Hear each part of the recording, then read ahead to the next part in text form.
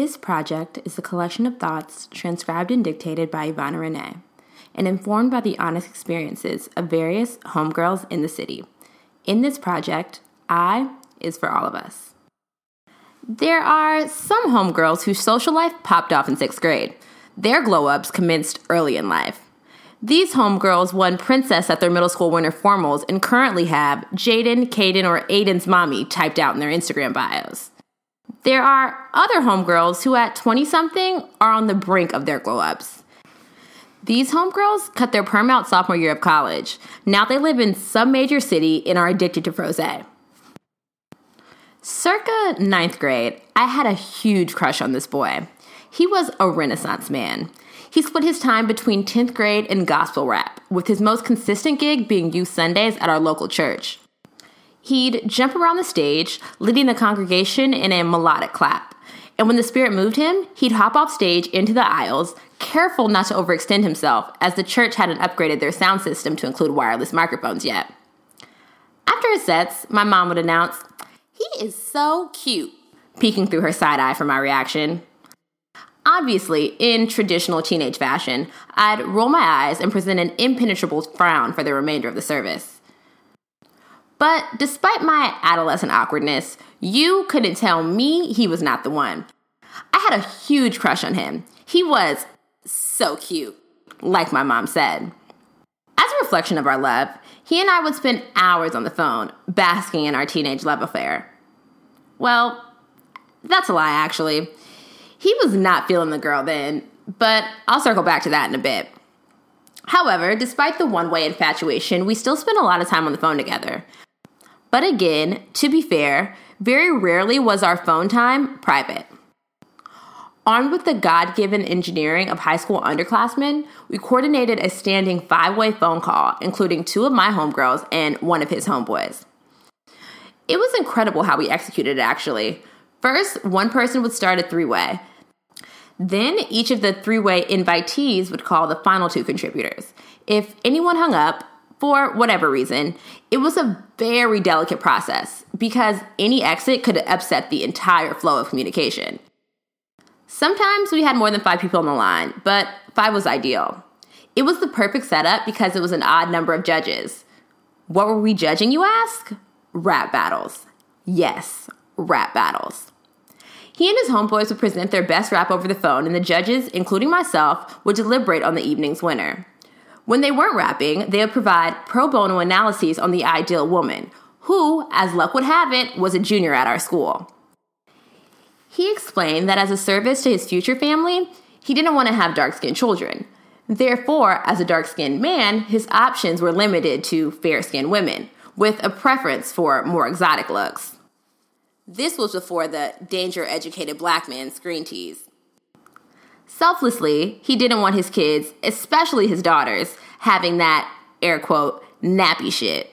So future baby mom would also have to meet his standards for hair texture as well as skin tone. Looking back, he was brainwashed. The R. Kelly effect. But the throwback homegirl embodied his trash thought process and considered his points. Anyways, fast forward to a few weeks ago. A dark, medium-sized man with ear-length locks and a hat comes up to me at an event in Lower Manhattan. "I don't know if you remember me," he begins, and I look closer. It's him. We greet each other and go back and forth about how long we've been in New York and what we're up to these days. He jokes, "This is like a sitcom. You know when you're mean to a girl and she glows up?" LOL, nigga. Expired. We linger for a while, but I leave our little corner to reconnect with my homegirls by the bar. No contact is exchanged, but these adolescent memories reemerge in focus. "Nigga, I done glowed up, and I'm booked." One of the coolest parts about being a late bloomer is being able to flex on the niggas who tried to play us back in the day, with a bit more perspective. It's arguably more satisfying than preteen social clout. Note, I'm not beefing with him. He just so happened to be on the wrong side of my personal history. I'm sure he'll still be able to get into heaven. All the best. All the best to the late blooming homegirls as well. The ones who make it to the city are, more often than not, childhood dust bunnies. We've had acne on our faces and spaces between our teeth. We bit our nails and we sweated profusely through our doubled Aeropostale colored polo shirts.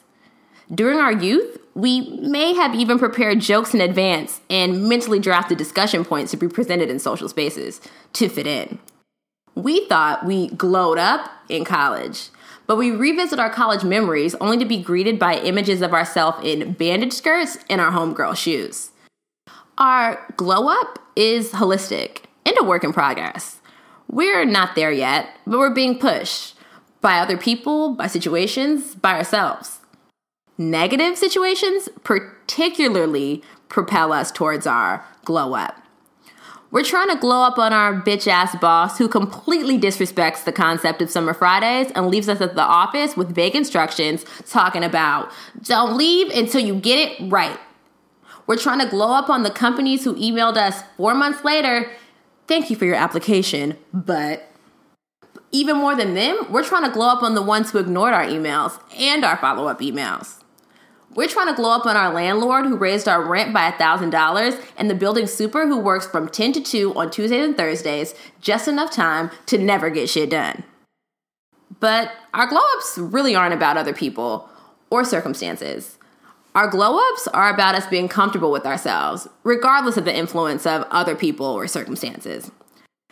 But let's be honest, few of us are actually there. At 20-something, we're working towards our glow-ups, coming into more honest representations of ourselves. By now, though we may not be certain, we've started to learn more about our goals and interests, and we're definitely getting more clear on what we don't want from work, relationships, ourselves. As homegirls in the city, doing well for ourselves isn't exceptional. Doing well is the expectation, and we're conscious of how we present. Sometimes we give ourselves panic attacks by comparing ourselves to the other shiny homegirls in our lives and on social media, by putting our successes and failures on a scoreboard and timing all of our moves. Moving, especially to major cities, makes us look shiny on the internet. I saw you were in LA last April. How was that? Your dog turned 13 this year? Tell him happy birthday. Did it hurt when you got your wisdom teeth out? We digitally announced our moves and listened to Jay-Z and Alicia Keys harmonize over Empire State of Mind on our one-way flights to the city. But by the time our first monthly MTA pass expires, we're feeling like Little Mama after the 2009 VMAs. Nevertheless, we feel it here. Our first year is about momentum. We're energized simply by the space. As the years go by, we're more thoughtful with our use of energy, and we feel the city in waves. The city takes us up, and it takes us down. But people peep high-res iPhone 7 photos on our page, throw some hard eyes under a few pictures, and see us in person talking about, I see you doing your thing. And we think to ourselves, what thing? I just had a half a shrimp egg roll for breakfast. We're hard on ourselves. Our mamas notice, our homegirls notice. Sometimes we even notice. But all in all, we know that we're glowing up too. Even if we still ask for water cups at Chipotle, completely intending to fill up with Sprite. We've never known ourselves at this age, in this space, with these resources. And we're getting acquainted.